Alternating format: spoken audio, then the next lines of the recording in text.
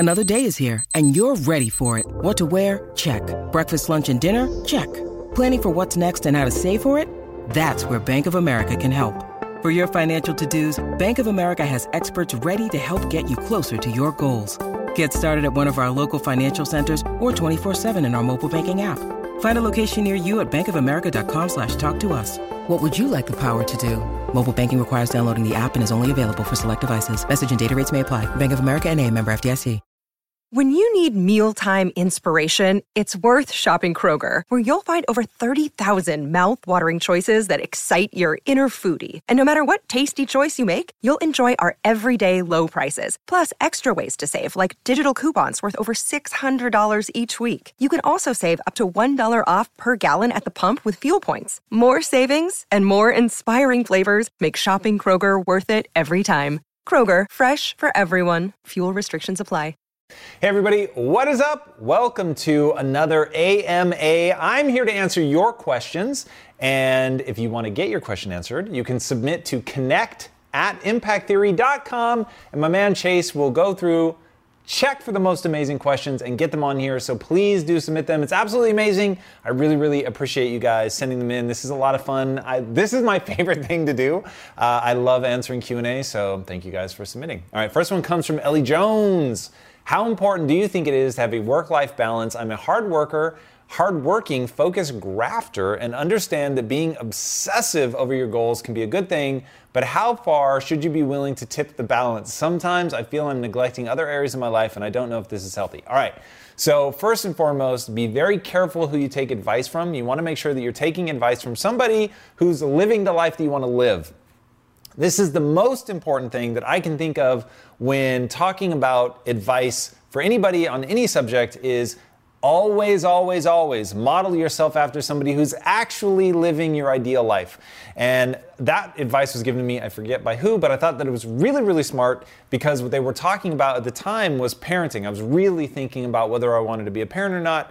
And the person said that basically if you're modeling yourself after somebody and you want to be a great parent and that person is, let's say, the Michael Jordan of their thing and they're all in and they're pouring themselves into that. And I have no idea if Michael was a good parent or not, but I can tell you that dedicating yourself like that to a craft is going to take time away from your family. So if what you want to be is the Michael Jordan of parenting, you probably don't want to model yourself after the Michael Jordan of basketball. So I say all of that because I love what I do, and I have poured myself in completely to my work. So I'm the wrong person to take advice from when you want true balance in your life. So I'm much more of a balance through extremes guy. When I work, I am all in. When I play, God, I want to say that I'm all in. And I am sometimes, but to be honest, like even when I go away on vacation, usually some part of me is focused on the things that I'm working on because I love it, not because I feel obligation or a sense of duty. It's really because I love what I'm doing and I believe in the mission that I'm striving for. And just my day-to-day path in terms of getting to my mission is extraordinarily exhilarating for me. So because of that, I'm really focused and committed and all in there. So if, however, you feel like something is missing in your life, then for your own sake, it's probably worth exploring that. You probably want to open yourself up and do those things. You have no moral obligation to work like I work. It really comes down to what's the life that makes you feel most fulfilled. And if you stay focused on that and remember that fulfillment at the end of the day is the only thing that matters, then it doesn't matter if you achieve a certain level of success that's interesting on paper or not. It only matters how you feel about it. So if you have that feeling that you're neglecting something that's important, you should listen to that and you should act upon it. That's my official advice. Tyler Vigil. When it comes to caring about other people or feeling empathy, do you think it's about looking outward or inward? I'm often not happy or fulfilled, and I often can't relate to others or care about what they have to say. Interesting. Okay, so empathy, I think, it's It's interesting. So I'm going to walk you through what empathy feels like for me. So empathy for me largely is a visceral emotional reaction. So it isn't about the code that I live by. So when I see somebody going through something, truly my initial reaction is one of empathy and compassion. I feel for them. I know what it's like to be in that position, to be down, to be the person who's losing in that moment, whatever. I just know that feeling so well because I've been that person so many times in my life. So it really is at just a gut emotional reaction level. That is what I'm met with. So that's a very inward experience certainly from seeing something outward. But I would say that my experience of empathy is very internal. Now, having said that, if you're not feeling that, I think everybody should live by a code for those times where you don't have that emotional, visceral reaction, or the emotional and visceral reaction that you're having is not something that's in line with who you want to be, where you want to go, the goals that you have, all of that. So having that code to always meet people with compassion and empathy, to try to understand where they're coming from, even if you're not having that visceral gut level reaction, that you can project yourself with what humans do very well, which is called theory of mind, being able to look at somebody, see their expression, their body language, their circumstance, all of that, and say, this is what it would feel like to be in that position. I think forcing yourself to do that exercise, to go outward, to project yourself into their shoes, I think can be insanely effective. So while for me, I would say that empathy is a very internal process that happens very, very automatically, if ever I found myself in a situation where that weren't the case, because I so believe in meeting people with compassion where they are, having understanding, and that's something that I value deeply in my life, that I would run through that process of really relying on my code to walk me through that, to put me in their shoes and have that experience. So, for instance, the reason that I hesitated when I was reading your question is because it violates my code to say I often don't care about what people have to say. Like, to me, that's a really rapid way to disconnect from other people. And so one thing that I reinforce in myself and I invest in myself is a desire to truly understand, to listen, to not just put up with, but really to try to find a way to engage with people, to make them feel something warm and positive. That's just meaningful to me. I get it. That's not where everybody comes from. But I dig that, and that makes me feel good about myself.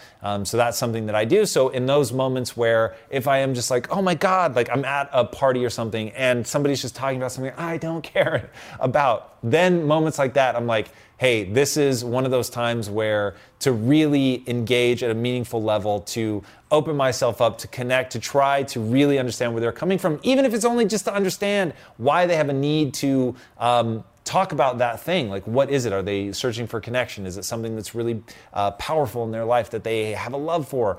Which oftentimes you can get yourself out of like really feeling like, oh God, I'm not interested in this, by asking the one simple question, why are they so interested in it? And in that you might find something really revelatory. So that is my advice, because I think connecting to people is very good mojo as a human. I think we're designed to do that. So running yourself through some sort of psychological cycle to get to that point where you can see and understand where they're coming from, I think would be emotionally valuable for you and them. All right, Daniel Ba. So this isn't Dan Bro. Totally different. All right, Daniel Ba, what is up? All right. As of yet, I have been unable to meditate. I seem to lack the knowledge or ability. I've tried several ways with no success. Can you please recommend skills to accomplish this daunting task? My monkey mind thanks you. Well, dearest monkey mind, here's how it goes. So there isn't any real skill set that you need. So what you want to do is just force yourself to sit down. So Michio Kaku talks about having butt power, where you just sit and deal with a problem. So if your problem is that your monkey mind is racing around and you're not good at meditation, the answer is to meditate. And by that, I just mean the mechanistic form of meditation. So you're going to sit in a very comfortable place. You're going to close your eyes. You're going to breathe. I'll suggest in through your nose, out through your mouth. Wim Hof, who's probably the ultimate breather in my opinion, says it doesn't matter if you breathe through your nose or your mouth, just get the air in, get the air out. So whatever feels comfortable for you, and the reason that I suggest in through nose, out through mouth is because that's what feels great for me. And in meditating, it is simply about maximizing the pleasure of every part of the breath cycle. So the only way to do it, quote unquote, wrong is to be dysregulating your breath, which is where I started when I was meditating. And I tried to do what's called box breathing. So where all four sides of the breath cycle are equal parts. So the breath cycle goes like this. Your inhale, the inhale hold, the exhale, and the exhale hold. Those are the four parts. So when I would try to make them all equal, I found that on the inhale hold, I was really uncomfortable. And so it just got me out of breath. And I was like, I felt so fucking weird. And so I was like, this sucks. So I'm not going to keep doing that. I'm going to really try to make each part of the cycle pleasurable. And when I did that, I found that for me, I have sort of a medium length inhale. I have a very short inhale hold. I exhale the air as I just let it go. So it just goes out when it goes out at whatever speed. And then my exhale hold, I find that I hold really, really long. So I'll probably hold that 4 or 5 times longer than my inhale hold. I don't know why. I just find that part of the breath cycle for me to be deeply pleasurable. And if I'm really tired and I'm sleepy when I'm meditating, I'll sometimes fall asleep on the exhale hold, which has always seemed weird to me because I'm falling asleep precisely because I'm holding my breath, because I'm at my most relaxed at that part. And then on top of that, the only other thing that I would suggest is to get some sort of sounds of nature. So I use the Calm app, and I usually listen to the sounds of the ocean. So I think the reason that that is so beneficial is there's something that's anchoring you there in the moment, because you can pay attention to the sound of the waves, you can pay attention to your breathing, both of which are things that are right here, right in this moment, and will hopefully calm your monkey mind. And then remember, your mind is going to race. That's pretty much inevitable. That's what the mind does. And so all you need to do is practice coming back to your breath, coming back to the sound that you're listening to, whatever, over and over and over. You'll find over time it gets easier. So again, this is butt power. You have to sit and practice. Patrick Perchaka. I have a problem with a limiting belief that pops in my consciousness every so often. It's this: I'm lost. So the question is twofold. 1, what belief do I replace it with? And 2, how do I replace it? Okay, so 2 is easier. So how do you replace it? You're not going to replace it. So what you're going to do is you're going to leverage it. So I always try to leverage behavior instead of, don't scroll off. I try to leverage behavior instead of trying to change it. I think that that's the most effective way. So if you know that you constantly get this notion popping into your head that you're lost, instead of training yourself not to think it, what you're going to do is train yourself to use it as a habit loop trigger to say something positive. So if what you always get is I'm lost, then what might I suggest, because of course you could change it, but a very simple thing to do would be, but I can find the path. So you get the sense I'm lost, you're going to say immediately, but I can find the path. And now you're going to do that all the time. And the thing that you repeat in your head over and over and over is I can find the path. Now that puts you in a position where you're just focused on I can find the path. And because that becomes the thing that you repeat over and over and over, you may find over time that the I'm lost begins to even take on a positive connotation for you, because it's so associated with that mental jujitsu of flipping it into but I can find the path. And then that puts you into something that's action oriented.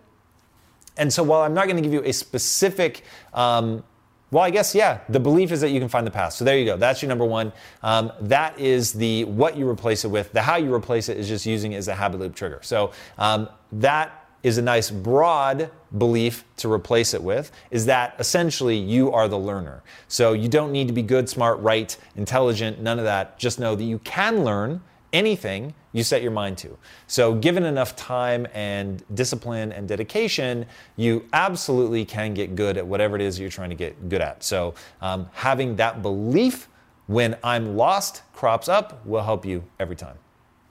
Raya Soni. Whenever someone, friend, relative, cousin, etc., gets a promotion or gets admitted into a good school or gets engaged, basically anything that puts them in a better place than me, I feel bad. I feel like, why is this happening to them and not to me? It's like I secretly wish they failed. It's just so wrong. I feel awful. How do I change this? What should be my attitude towards others' success? All right, this is amazing that you have this level of self-awareness, and really amazing that you want to change it. So like 90% of the battle is already done. So now what you're going to do is you're going to implement a piece into the code that you live by. Remember, everyone, that includes you, should be living by a code. This code is going to change and evolve over time. You're going to add to it over time, but you need to start with some basics. So here's a great basic for you. Actually want good things for people. So if you actually want good things for people, one, it is very okay if it starts coming from this gnarly place of like, they got this, why the fuck them and not me? Okay, that's gonna be your habit loop trigger of feeling bad, of wanting them to fail, all of that, which we've all been there. So when you have that sense, you're immediately gonna use that to habit loop trigger you into repeating in your head, I sincerely want good things for people. Okay, cool. It doesn't mean that you don't also sincerely want bad shit for people, okay? We all start somewhere. So knowing that you start there, that's fine, but use it immediately as that habit loop trigger. Repeat to yourself that you sincerely want good things for people and invest in that statement. Don't just say it, don't let it be empty, like really try to embody it. So all right, cousin gets a promotion, cousin gets engaged, whatever. Initial reaction, this sucks, why them and not me? Habit loop trigger, I sincerely want good things for people, and now we're gonna sit in that. So now that we're thinking, you know what, I sincerely want good things for this person, my cousin, my friend, my whatever.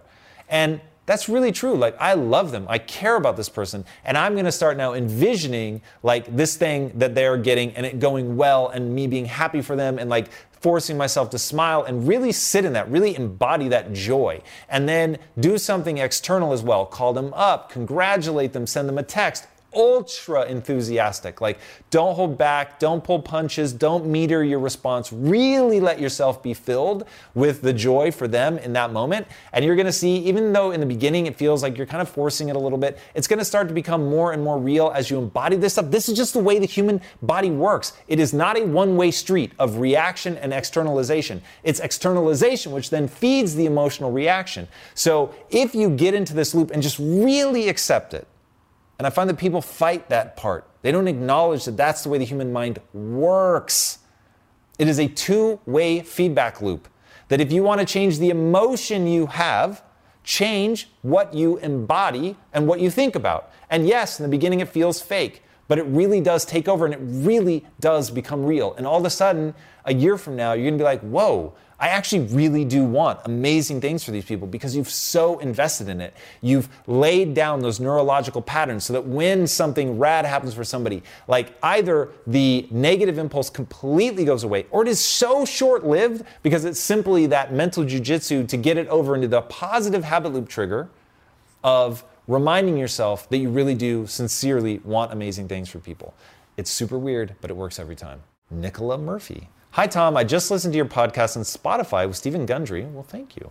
I found it so interesting as I've been breaking out in a rash for a while now, and I would have a relatively healthy diet. I know you mentioned in the podcast that you had something similar and you thought you knew what food was causing it. Did you find out what was causing it? So here's the problem with elimination diets. It can be really hard to pinpoint exactly what you took out that was causing the problem. So I think that what I removed from my diet that solved the problem for me was high histamine foods. So I've done a few things, but the high histamine foods is the thing that I can most directly associate with the symptoms going away. You'll need to look up high histamine foods. I don't have them all in my head. I can just tell you the ones that I was eating a metric ton of, and that is cured meats. So I ate the world's largest amount of pepperoni. No judgment. So I was eating a lot of pepperoni because it just makes eggs taste amazing. So I basically cut those down to 0. Avocados, I was eating a lot of avocado, a lot of guacamole, and I cut that to basically 0. Peppers, bell peppers, actually no, that's a lie. Those aren't histamine. Those are what Stephen Gundry was talking about, which is lectin. Thank you very much, Chase.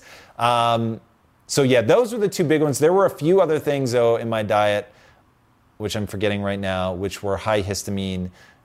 Forgive me for not giving you more. But if you look it up, you'll be able to find a list, pretty simple, and then just figure out which of the things that you have in your diet, remove them. And if I had to guess, it's probably going to be either lectin or high histamine foods. That's certainly where I would start. If that doesn't clear it up and you're really being religious, I would also really look at your vitamin D levels, as that could have a big impact. And then I would also look at just general dysbiosis. So that can also have that kind of effect on your skin. So, all right, there it is. Max Bibikoff. Hey Tom, I heard you suggest that people tell everyone they know about what they're up to once they start taking action towards their goal. This advice seems to compete with something I've heard in psychology, which is that when we share our dreams, goals with people, we get the emotional payoff as if we actually accomplished our goal already. How do you see these two concepts interacting with each other? I love this question so much that I almost couldn't finish reading it. All right, this is so fucking interesting to me. All right. This is advanced class shit, so I get that some people, this may not be where you're at. You just need to know, tell everybody what you're up to. But if you've tried that and you find that you're still not moving forward, there's this really obscure part of human nature, which is that the planning for your dream can actually give you the same emotional rush as having your dream, which makes you less likely to pursue it. Now, if we want to get like doctorate thesis level, like deep on this shit, I think it's actually pretty interesting because it doesn't matter. If you're feeling fulfilled, does it matter if you're just fantasizing about it or if you're actually doing it? I'm not sure that it does, but that's like ultra high level stuff. If I were talking to my younger self, for instance, I would say, hey, look, you need to be aware of this thing, that dreaming about your dream can actually slow you down. But for whatever reason, that's not a big hang up for me. So I haven't had to worry about that too much.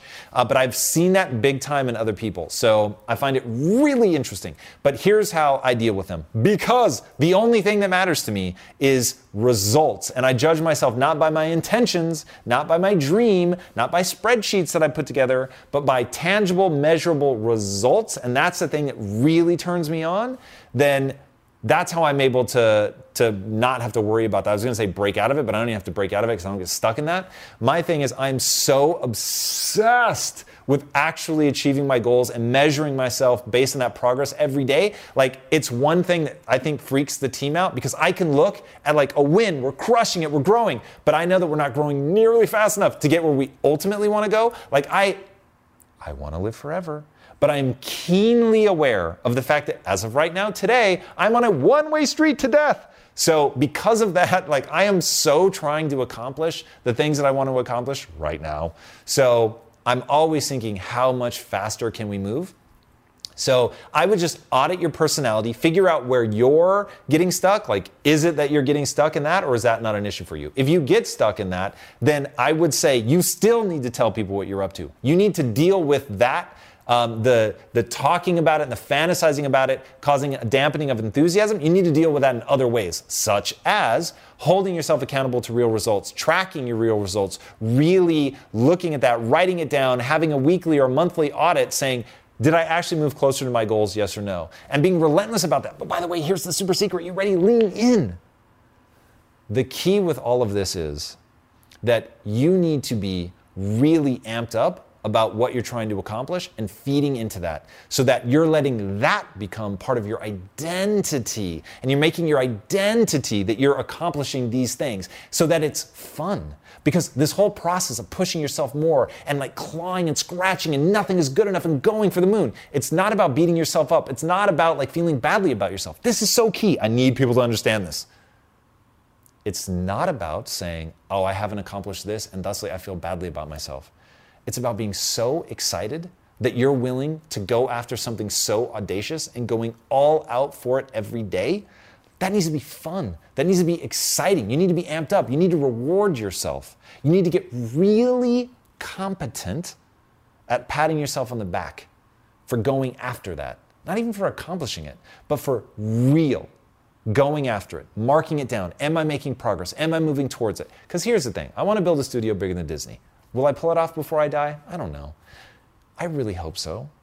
But even if I don't, I'm having a ball going after it. I'm having a ball holding myself to that standard. Like, it's so cool to me to see how far I can push myself, how far I can go, how much of this we can really do, to build a team, to get a bunch of people stoked on this and moving forward and growing as people. Like, the process is so cool. So if you fall in love with that process, pushing yourself is going to be fun, and hopefully you won't get caught in that trap. But between you and me, if you get caught in that trap, but it's super fulfilling, it doesn't really matter. Anthony Manning Franklin. Hi, Tom. I have started fervently nice use of the word, applying everything as my fault and taking extreme responsibility. It has been hugely empowering. However, how do I connect this with the principle of holding people to a higher standard? I know where this is headed. Sometimes it feels like shifting blame, yet not holding others to a higher standard is shrinking my responsibility, shirking my responsibility to them. How do I enact these seemingly opposed ideas simultaneously? All right, this is super awesome and way advanced class stuff, but here's the reality. You have to be able to do both. So internally, I'm looking at what did I do wrong? How did I make a mistake? What can I do? And I will go to people and say, look, I'm fully exploring how this is my fault and how I could have done a better job. But now I want to talk about this ultimately was your project, your responsibility. We need to make sure that you're doing the things you need to do. Here's the standard. Here's what I expect. Ultra clarity on what it is that I expect from them. Lay that out to make sure that there's no confusion, that they completely understand. And then holding them to that standard. And here's the thing. I only want to be around people that want to be held to that kind of standard. Dude, building a team is like a marriage. And if you don't have the right people, like selection is 80% of the battle. You've got to get the right people. They've got to want to be held to a standard. They've got to hold themselves to a standard. And when something falls apart, they're not thinking, how is this your fault? They're asking how it's their fault as well. So if you're both doing that, then you're not going to have to ride them that hard to hold them to that standard. Because they want to be held to that standard. So selection, and then just being honest and saying, look, I'm going to evaluate where I fell down, but here's where I think you fell down. And that also comes down to what is your relationship? Are you somebody that is helping to manage them? Are you guiding them? Because if you're not and you're just a peer, then the dynamic of how that plays out will be a little bit different, and you're going to have to make sure that you crushed it on that. And then also building in you crush on that before you tell them how they could have done better. And then you want to make sure that you build a dynamic of trust so that they know it's not coming from a place of trying to shift blame or smack them around, that it's just coming from a place of, hey, I want to win as a team. I want to see you shine. I want to shine. Here's where I think the standard for both of us needs to be. Here's where I think our responsibilities lie. Being totally principled, absolutely upfront, direct. And if you've earned a reputation, this is probably the most important part of this whole statement. If coming into this event, you've earned a reputation of always taking responsibility and holding yourself to a high standard and meeting that standard, then when you point out to somebody else that they're not living up to that standard, suddenly it's like, well, it's hard to hear, it stings, but they play at an extraordinary level. And if you have that reputation, you're good. Remember, just because you feel it doesn't mean you actually have that reputation. So you need to actually have that reputation. Then people are 1,000 times more likely to listen. All right, Nikki Olsner. Over the past year, I made a ton of personal achievements, pushing through really shitty circumstances and hard times. I work during the week and try to follow my passion as a side hustle. However, I often have days where I feel like a failure and like I didn't achieve anything in my life at all. I know that on paper this isn't true. Still, I can't be proud of myself and keep feeling like I'm not doing enough or everyone else is somehow better than me. Any thoughts on what I could do to change that? 1,000%. Here's what you need to do. Remember this. It's all about the process. It is not about being, it's about becoming. Repeat that. It's not about being, it's about becoming. You need to take pride in becoming something, to really strive towards that. That way, your ego is not tied up in actually being great at that thing. Your ego is tied up in sincerely committing to getting better every day and becoming extraordinary at that thing. It's this forever receding horizon line. Okay, you never become the person that you want to become, because as you get better, then you want to be better. That's as it should be. But you have to learn to love that process, and you have to be really honest with yourself about whether or not you're taking real strides to become that person. If you're taking real strides to become that person, then you should feel really good about that. And you should pat yourself on the back. You should reward yourself emotionally for making that progress and not at all beat yourself up for the fact that you haven't achieved it yet. But if you haven't achieved it yet, using that as the 20% time on the darkness, if you will, to kick yourself in the ass, to get you going, to get yourself moving, like that's also really powerful. So that's how I divvy up my time. 80% is in the beauty, the things that I'm trying to achieve, the value that I want to add to the world, the things that I'm doing right. And then 20% of the time is being deeply dissatisfied with what I've accomplished, pushing myself, reminding myself how much further I have to go. But if you mismanage that 80%, the 20% becomes destructive. So you have to be very, very careful. All right, guys, that's all we have time for today. Thank you so much for joining me. Thank you so much for submitting your questions. Remember, you can do that at connect@impacttheory.com. And by the way, as a random note, I still can't believe that this is true, but if you don't already know, Impact Theory is a studio, boys and girls. We make this, which I consider nonfiction content, but we're also doing fiction content. Our first comic book is coming out in October. If you're anywhere near New York Comic Con, I want to see you there. I cannot believe people are telling me that we have not let the world know that we're doing this. So there it is. We're doing this. We're going to ultimately be making film and TV shows as well. Again, both fiction and nonfiction. So if you're listening to this, you're very aware of what we're doing on the nonfiction side. But if you have any interest in storytelling, make sure that you join us for the fiction stuff. Right now, it's a comic book. It will soon, hopefully, be film and TV. And you can find that, or you can connect with me on the comic side at itcomics.com. Wow. I so lied. At IT Comics on Instagram. We're going ham. Again, the book comes out in October. October 3rd, I think, is the exact date. New York Comic Con. If you're going to be around, make sure you give us a shout out. It'd be awesome to see you. I'll be there. We're also going to have, the book is in conjunction with a celebrity. We haven't announced who it is yet. I think you guys are going to be stoked. I know I am. And just to start the rumor mill running, it's somebody that I've interviewed. So there you have it. All right. Until next time, my friends, be legendary. Take care. Hey everybody, thank you so much for listening. And if this content is delivering value to you, please go to iTunes, go to Stitcher, rate and review us. That helps us build this community. And that is what we are all about right now. Building this community as big as we can to help as many people as we can, deliver as much value as possible. And you guys rating and reviewing really helps with that. All right, guys, thank you again so much. And until next time, my friends, be legendary. Take care.